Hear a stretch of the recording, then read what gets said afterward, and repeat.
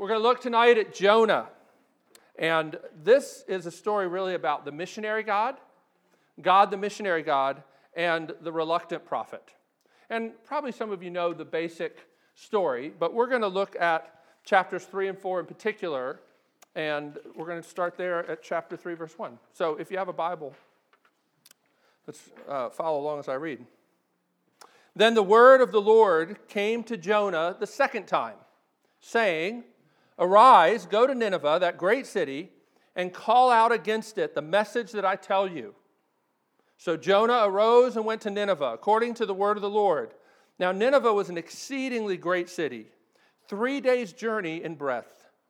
Jonah began to go into the city, going a day's journey, and he called out, "Yet 40 days, and Nineveh shall be overthrown." And the people of Nineveh believed God. They called for a fast and put on sackcloth, from the greatest of them to the least of them. The word reached the king of Nineveh, and he arose from his throne, removed his robe, covered himself with sackcloth, and sat in ashes. And he issued a proclamation and published through Nineveh, by the decree of the king and his nobles, "Let neither man nor beast, herd nor flock taste anything. Let them not feed or drink water, but let man and beast be covered with sackcloth, and let them call out mightily to God. Let everyone turn from his evil way and from the violence that is in his hands. Who knows?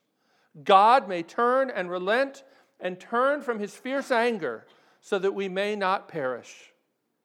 And when God saw what they did, how they turned away from their evil way, God relented of the disaster that he had said he would do to them, and he did not do it.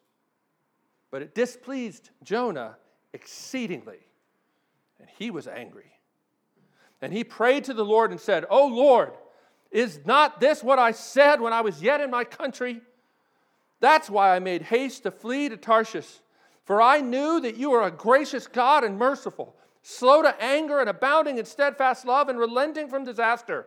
Therefore now, O Lord, please take my life from me, for it is better for me to die than to live." And the Lord said, "Do you do well to be angry?"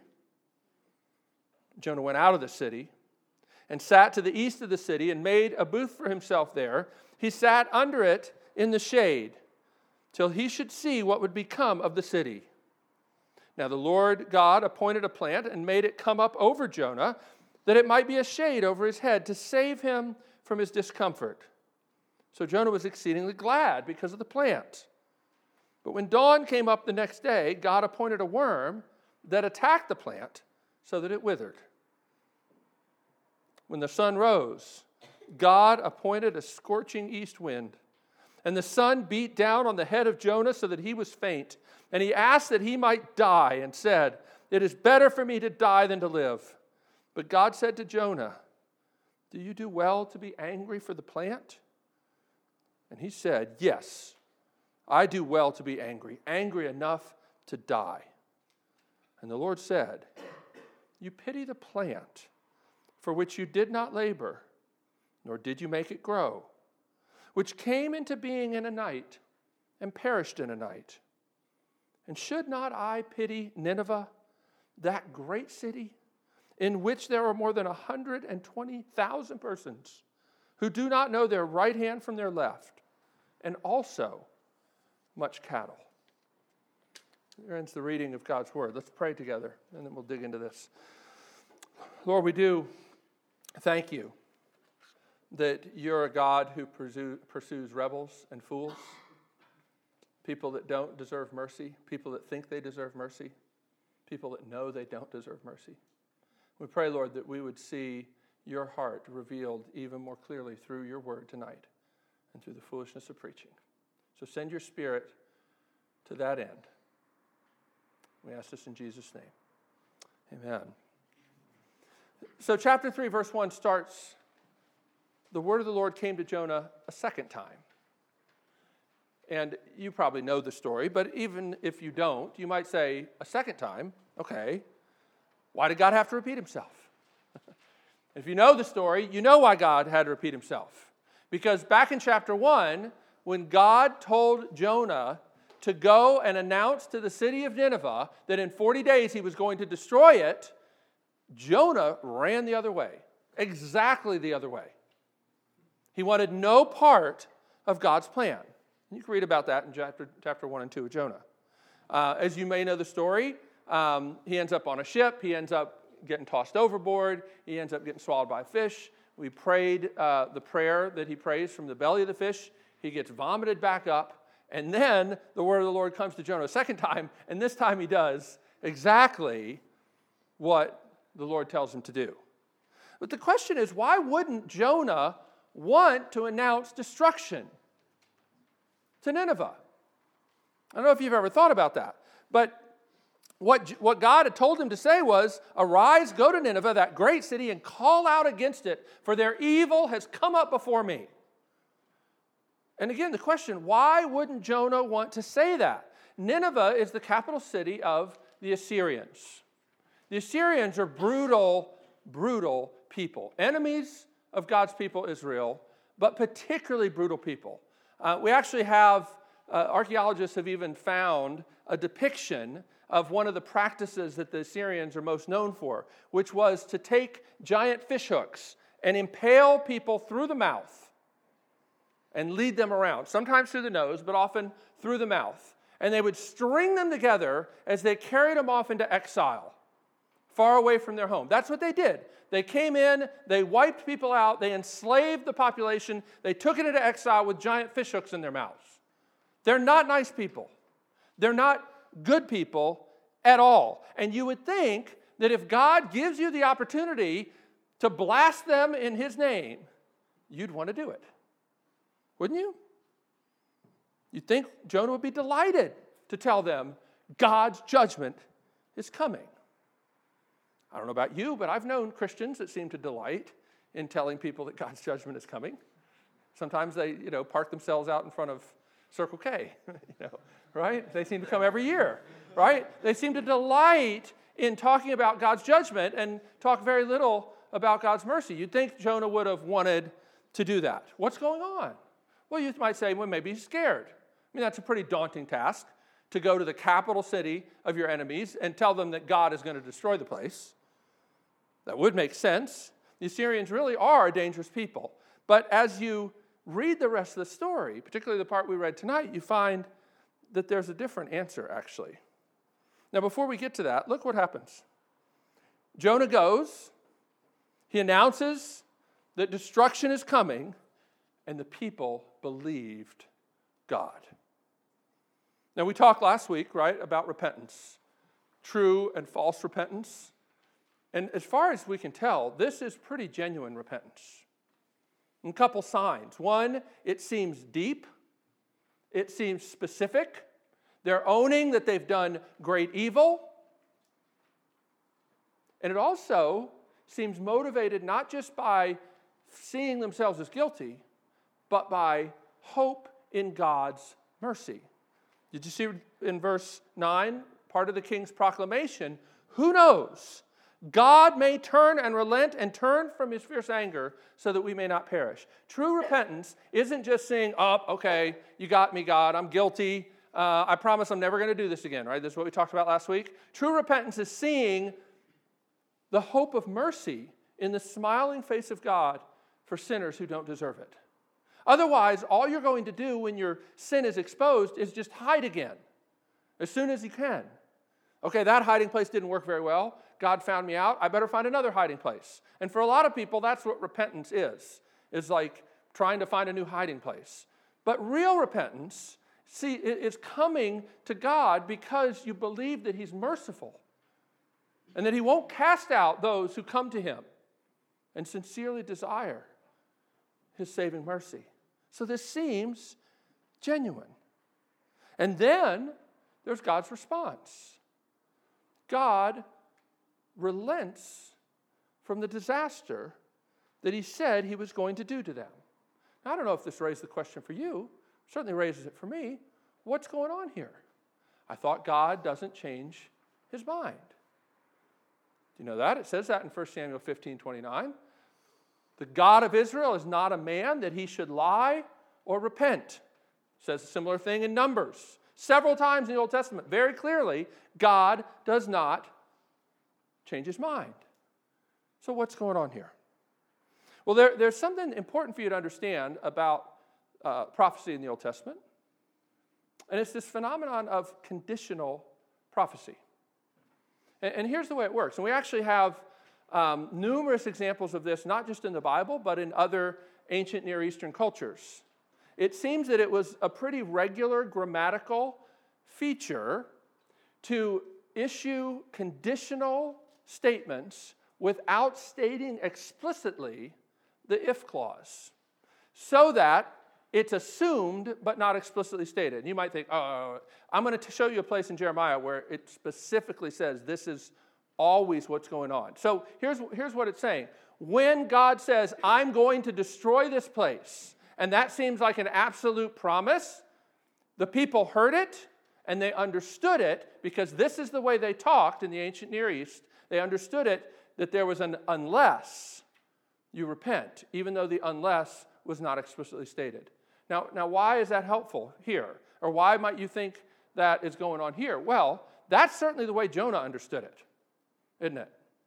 Jonah said, the reason Jonah doesn't want to go tell them that destruction is coming is because he knows that even when he announces judgment is coming, it's conditional. And because God is a merciful God, even his announcements of judgment are actually merciful. Man, if you don't understand that, you really will misunderstand a lot of the Old Testament. God doesn't just go around saying, I'm going to destroy you, and then next week I'm going to destroy you, and then I'm going to destroy you. His destruction announcements are always conditional prophecy. Look at the way Jeremiah explains it in chapter 18, verses 7 through 10. If at any time I declare concerning a nation or a kingdom that I will pluck up and break down and destroy it, and if that nation, concerning which I have spoken, turns from its evil, I will relent of the disaster that I intended to do to it. And if at any time I declare concerning a nation or a kingdom that I will build and plant it, and if it does evil in my sight, not listening to my voice, then I will relent of the good that I had intended to do to it. So, God is saying very clearly through Jeremiah, this is a basic principle that you need to use to interpret these statements of God. And like I said, it was something understood in the ancient Near East as well. So, when God announces judgment, the Ninevites rightly hear it as an opportunity and an invitation to repent. And Jonah knows that that's what it is, and that's why he doesn't want to say it. Does that make sense? Now, I'll also tell you, there's one other little thing. Some of you may have been raised in churches that talk a lot about ethnic Israel and how all the promises God made to them need to be fulfilled. And I will tell you, this issue of conditional prophecy is very helpful in interpreting some of that stuff too.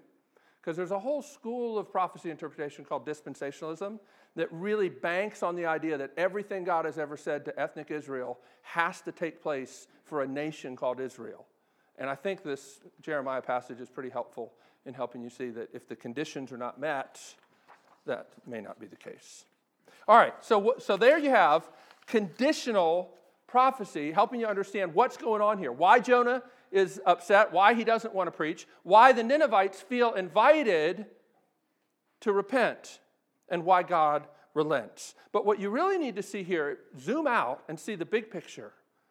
God is the great missionary God who cares about all peoples and blessed Israel to be a blessing. Now you can go way back to Genesis chapter 12 when God calls Abraham. Abraham wasn't looking for God. He's just kind of walking along. And God says, leave your people. I'm going to make of you a great nation. But I'm not just going to make out of you a great nation for your own sake or for your own enjoyment or for your own blessing. No, I'm going to bless you so that you can be a blessing to all the other nations. So built into the heart of what it means to be God's people is this calling that you've been blessed to be a blessing. Here's the thing, though. Israel doesn't seem to really live this out the way they're supposed to. Over and over and over and again, God tells them that you've been blessed to be a blessing, that I have a heart for all the peoples, not just this one nation, that I'm blessing this one nation to be a blessing to the others. And Israel seems to not get it, but it doesn't matter. God is not thwarted, and he doesn't change his plan. In fact, the book of Jonah is an interesting book because it's a story about Jonah, but it also is a parable in a sense.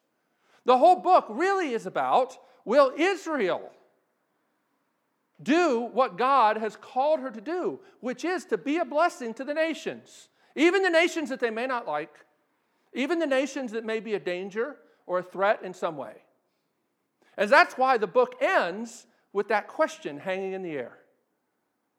Did you feel the weight of it? God says, shouldn't I pity a city with 120,000 children? That's the image there. People that don't know their right from their left are little kids. The 120,000 little children and the cattle. I love that God cares about the cattle. So that's a good verse. If one day you have kids and they ask you if pets go to heaven, say, well, at the end of Jonah, God seems to care about cattle. So, whatever. So God cares about 120,000 children, and God cares about this great city, doesn't he? And that question hangs there, right? And it's a question that is there for Jonah. It's a question that's there for all of Israel. And it's a question for us. A question that presses the church. And here's the heart of the question. Do we rejoice in the things God rejoices in? Or would we rather stay mad unless God serves our agenda? You remember Jesus said there is more rejoicing in heaven over one sinner who repents than over 99 who do not need to repent. I don't know if I get that impression from most churches that I've ever been a part of. Like that God is thrilled when one sinner repents. Is that what thrills you? Is that what thrills me? Do we care? God has always been about blessing all the peoples of the earth, not just Israel. And this is good news. He says this through the prophet Isaiah about the Messiah. I love this passage in Isaiah 49:6. I remember one of my favorite seminary professors, Jaron Barrs, was teaching a class on missionary principles. And he got to this verse, and he read it, and he had to stop class and weep for like an hour. And class was done. Listen to this.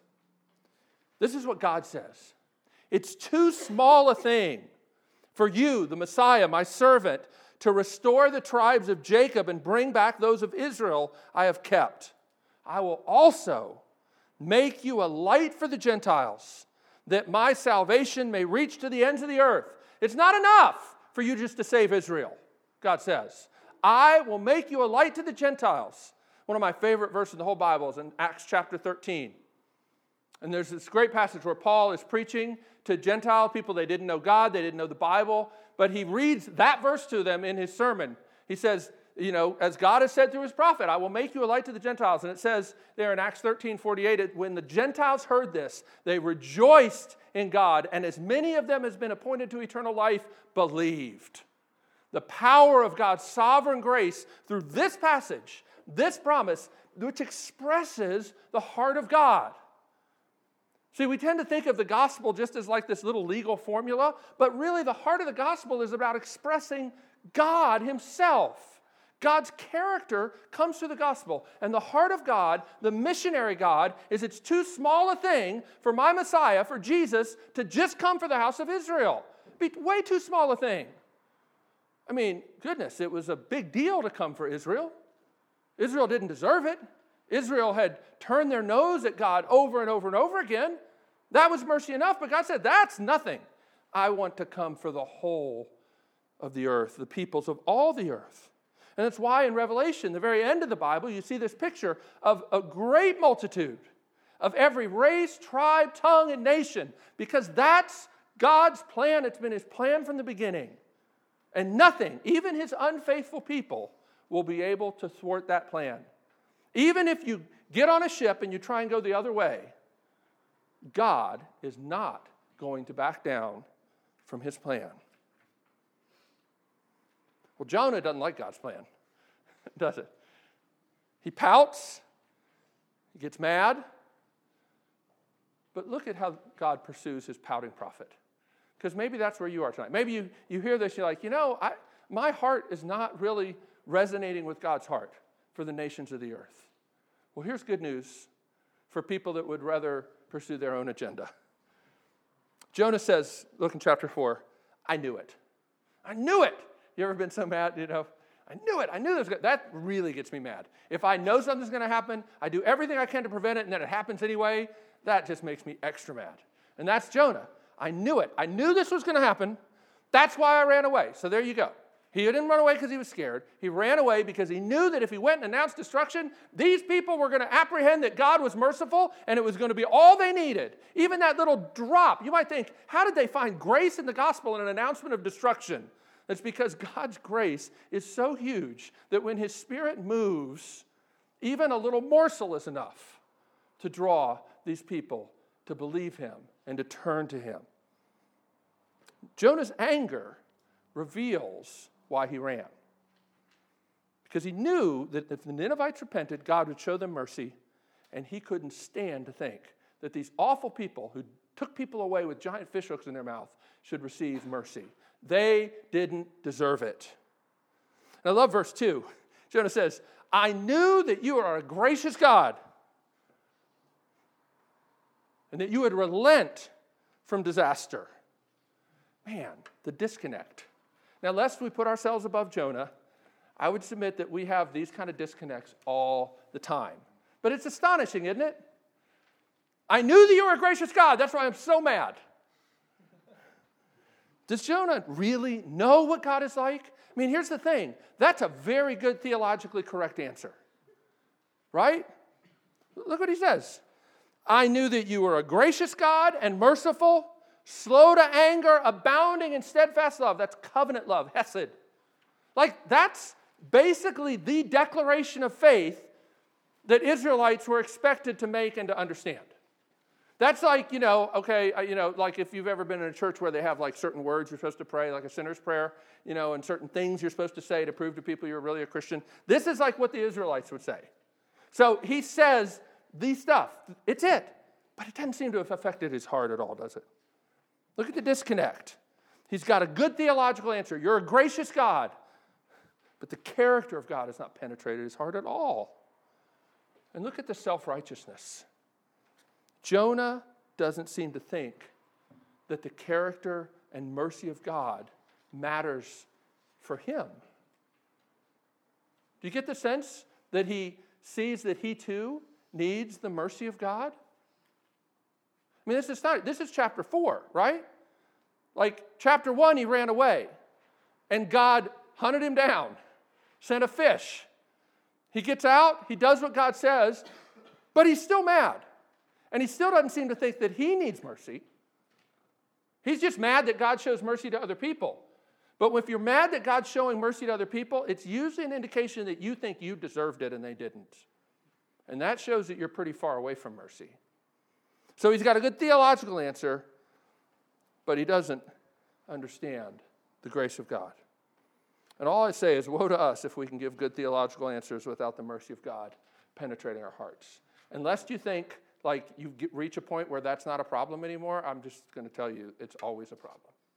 It's always an issue. It's always something you can pray for me about and pray for each other about. But then look at what Jonah says. He says, take my life. Actually, I had a seminary professor, Dr. Winter, who did a whole series of sermons in chapel on God's suicidal saints. You'd actually be surprised how many people in the Bible want to die and ask God to take their life. And at one level, I'm very encouraged that that stuff's not edited out of the Bible. Because I think one of the barriers for people following Jesus or even coming to Christ is to think that they've got to be perfect people who've got it all together. And to find, God's prophets, Jonah, he's mad. We're going to talk about that and the connection between his anger and his despair. But, even guys like Elijah, after Mount Carmel, where he has this amazing victory over the prophets of Baal, it's not very long after that before he wants to kill himself. It happens a lot.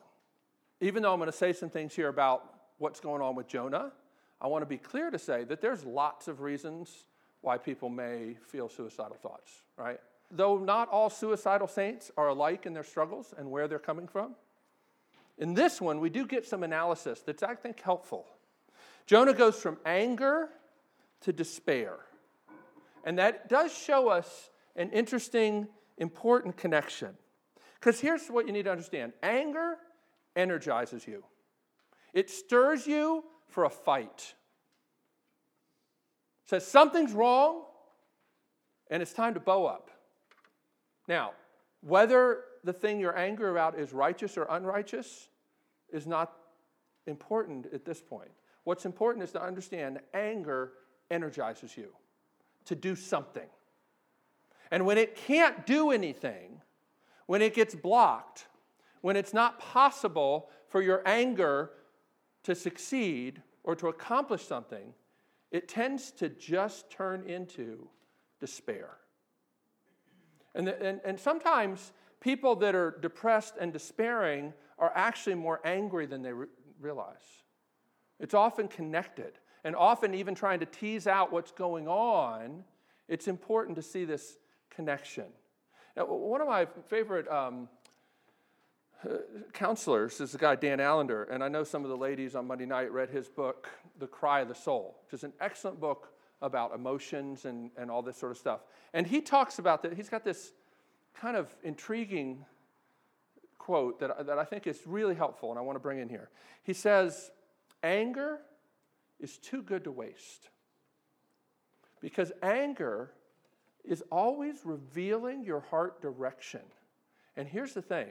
Jeremiah says the heart is deceitful above all things and beyond understanding.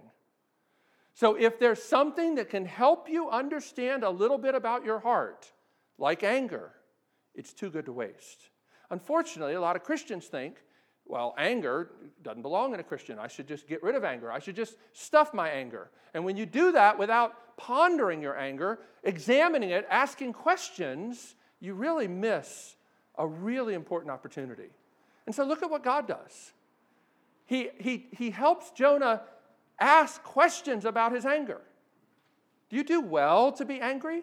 You see what God's doing? Okay, you're angry. He doesn't shame him, but he asks him, ponder your anger. Do you do well to be angry? And at first, Jonah doesn't want to talk about it. The first time that question comes, he just leaves. He goes outside the city. He builds like a little hut, and he sits out there, and he's just going to wait and see what happens to the city. And you know that he knows that the city is not going to get destroyed, and he's just going to get madder and madder and madder, right? But that's what he does. And then God, asks him, again, is your anger good? Is your anger good? I think it's worth thinking about this. Despair is often connected to anger, but both of them ultimately, certainly for Jonah, are connected to worship. Now here's the irony. We read chapter 2 as the call to worship. Chapter 2, verse 8, one of the translations that I like says this, those who cling to worthless idols forfeit the grace that could be theirs. And you have to ask, has Jonah really understood that? I mean, he didn't seem to understand God as a gracious God and slow to anger. Does he understand that? Because it seems that what's going on here at the end is he's still clinging to a worthless idol. Here's the idol he's clinging to. He wants a God who is God on a leash. He doesn't want the God who says, I will have mercy on whom I will have mercy. And it's not for you, O prophet, to tell me who I can have mercy upon. I am God and I am free to do what I want. And what I want is for this great city to turn and repent because I care about this great city. And Jonah wants God on a leash who will do his bidding. And when God doesn't do what he wants to die. You ever been there? I'll bet you have. I don't know if you've been brave enough to admit to yourself, but there have been times, I think for almost every Christian I know, almost every person I know, where you're just so mad at God that you would rather die than let him have his way. And look at what God does. He still pursues his prophet. Now, if you think that the great evil that Nineveh did was bad, what Jonah's doing is pretty bad. It's really bad. It's just as bad. It really is. But God continues to pursue Jonah with a question designed to help him reflect on his anger. And then God sends a plant to bring shade. And that's kind, isn't it? Because it's a desert, okay? But then, that night, he sends a worm to kill the plant. And you're like, what in the world is going on? It's one of those stories where it's so crazy that only God could do it. Like, you ever have things in your life where you're like, man, this doesn't make any sense at all. God must be actually doing something like really specific here. Now, sometimes you can read what he's doing wrong, but sometimes some of the weirdest stuff seems pretty obvious, especially if it's driving you to dependence upon God, which is what God is doing here. Again, God asks Jonah if he does well to be angry. And again, Jonah contends with God. And again, you see, God is so patient with his pouting prophet. And then, and this is how the book ends, he invites Jonah to get a little perspective. You're all mad about the plant? You didn't birth the plant. You didn't grow the plant. The plant was a gift. And it's really up to me to give this gift and to take it away. Because ultimately, I'm after your heart, Jonah, and it's so far from me. And if I have to give you a plant or take away a plant, I'll do it. But do you care about what I care about? I want your heart aligned with mine, Jonah. And so that's the question that ends the book. And it just hangs there in the air, doesn't it? Do you care about this great city? Because I care about this great city. And it's not enough just to say that you have the right theology about who I am. Is your heart aligned with my heart? Or are you going to cling to a worthless idol of a God who just exists to do your bidding? A God on a leash.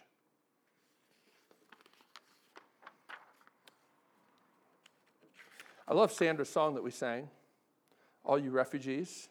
You know, because God's question is not just a question to Jonah. It's a question to Israel, and it's a question that addresses us. And I love the way, even when you think about refugees, it's why it's kind of surprising the way she uses the image in that song. Actually, she didn't write the song. Chelsea and Flo and somebody else wrote the song. But this question like turns things around, because you always think of refugees as other people. You know? And that's part of the problem with Jonah. Like, it's the other people that need God's grace, or might get God's grace. But I don't need it. He knows about it, but he doesn't think he needs it. You know, this story is not the last time in the Bible that God would call his people to go to a people they didn't want to reach, people they hated, even dangerous people. I don't know if you know the story of St. Patrick. It's one of the most remarkable stories, right? He gets captured and made a slave of the Irish people, and he manages to escape. And then he decides to go to the Pope and plead with him to send him as a missionary to the people who had enslaved him. And he does. He gets sent there, and the gospel comes to Ireland. I was reminded of this today. My wife was connected on Facebook with a kid who used to be our neighbor. Can I tell this? I can tell this story. And I was thinking about this kid because, you know, he's a good kid, but some of his friends, you know, he used to live next door to us. And some of the crowd he hung out with were not like the kind of kids we wanted in our neighborhood. There was definitely times when there'd be like 15 or 20 kind of teenage boys, kind of rough crowd, hanging out at the light pole at the end of our driveway. And I saw a gun one time. As a matter of fact, I even called the police one time because they were showing off a gun. And I thought, I just don't want 20 kids messing around with a gun in front of my house. And eventually, they moved. And he's a Kurdish boy, right? So he was literally a refugee, his family at least, lived in a refugee camp in Turkey as they escaped Iraq. And it seems that he's come to Christ. It's like remarkable. And I remember thinking, I'm trying to even think, like, did we ever speak the gospel to this kid? I think when they left, part of me was like, well, it'd be sad to see him go, but he was kind of getting mixed up with the wrong crowd, and it's probably just as well.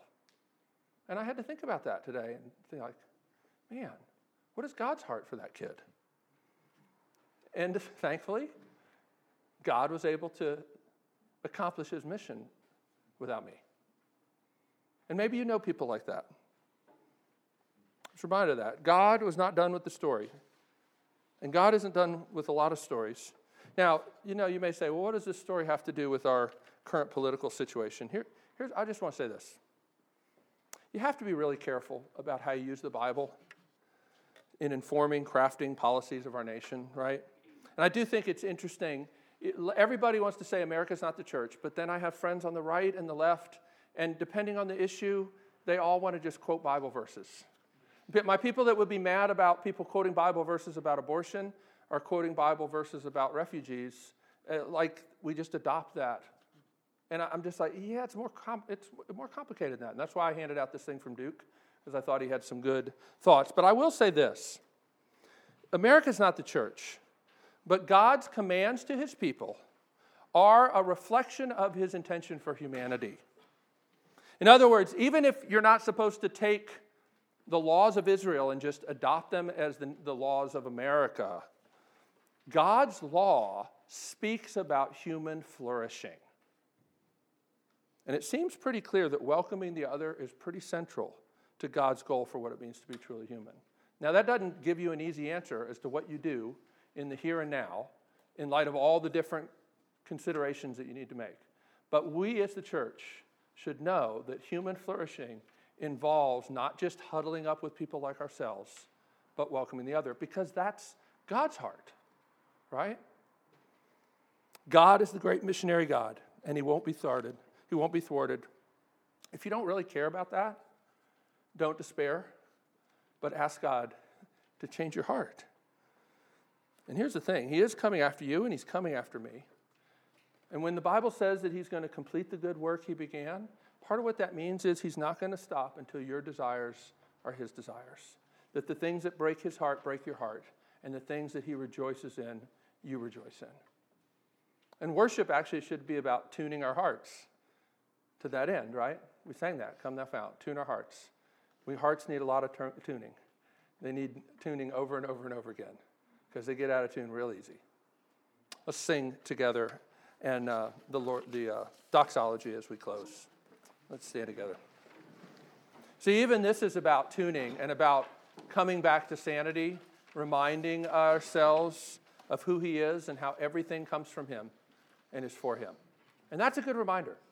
We could do a lot worse than to be reminded of that at the end of every Tuesday night. Let's sing.